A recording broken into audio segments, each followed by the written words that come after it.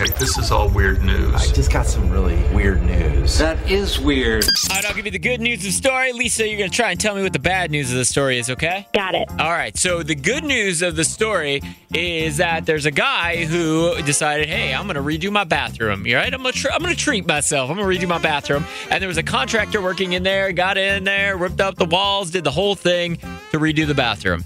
Good stuff. What's the bad news of that story? The bad news, I'm going to say that there were a bunch of rats in the walls.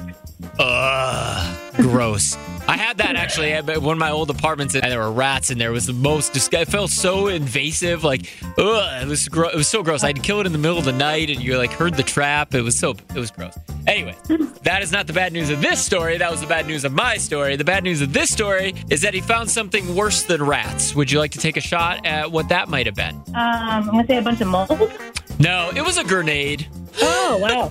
He found a grenade in the wall. Yeah, so I guess that when he was ripping it open, he was like, something's in there. And so he took his little flashlight, looked, and he's like, that is a grenade. And he got out of there as fast as he can because he's like, obviously, I don't know if this thing is live. But I guess that happens a lot with older houses because something that the police or bomb squad, whoever, mentioned is that I guess when soldiers would come home from World War II, veterans brought things with them. And so they would store them and then probably forget about them in different places. Huh. You got an old house, and find out who owned it before you, and then check the walls.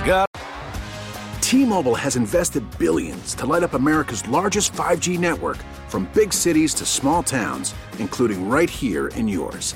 And great coverage is just the beginning. Right now, families and small businesses can save up to 20% versus AT&T and Verizon when they switch. Visit your local T-Mobile store today.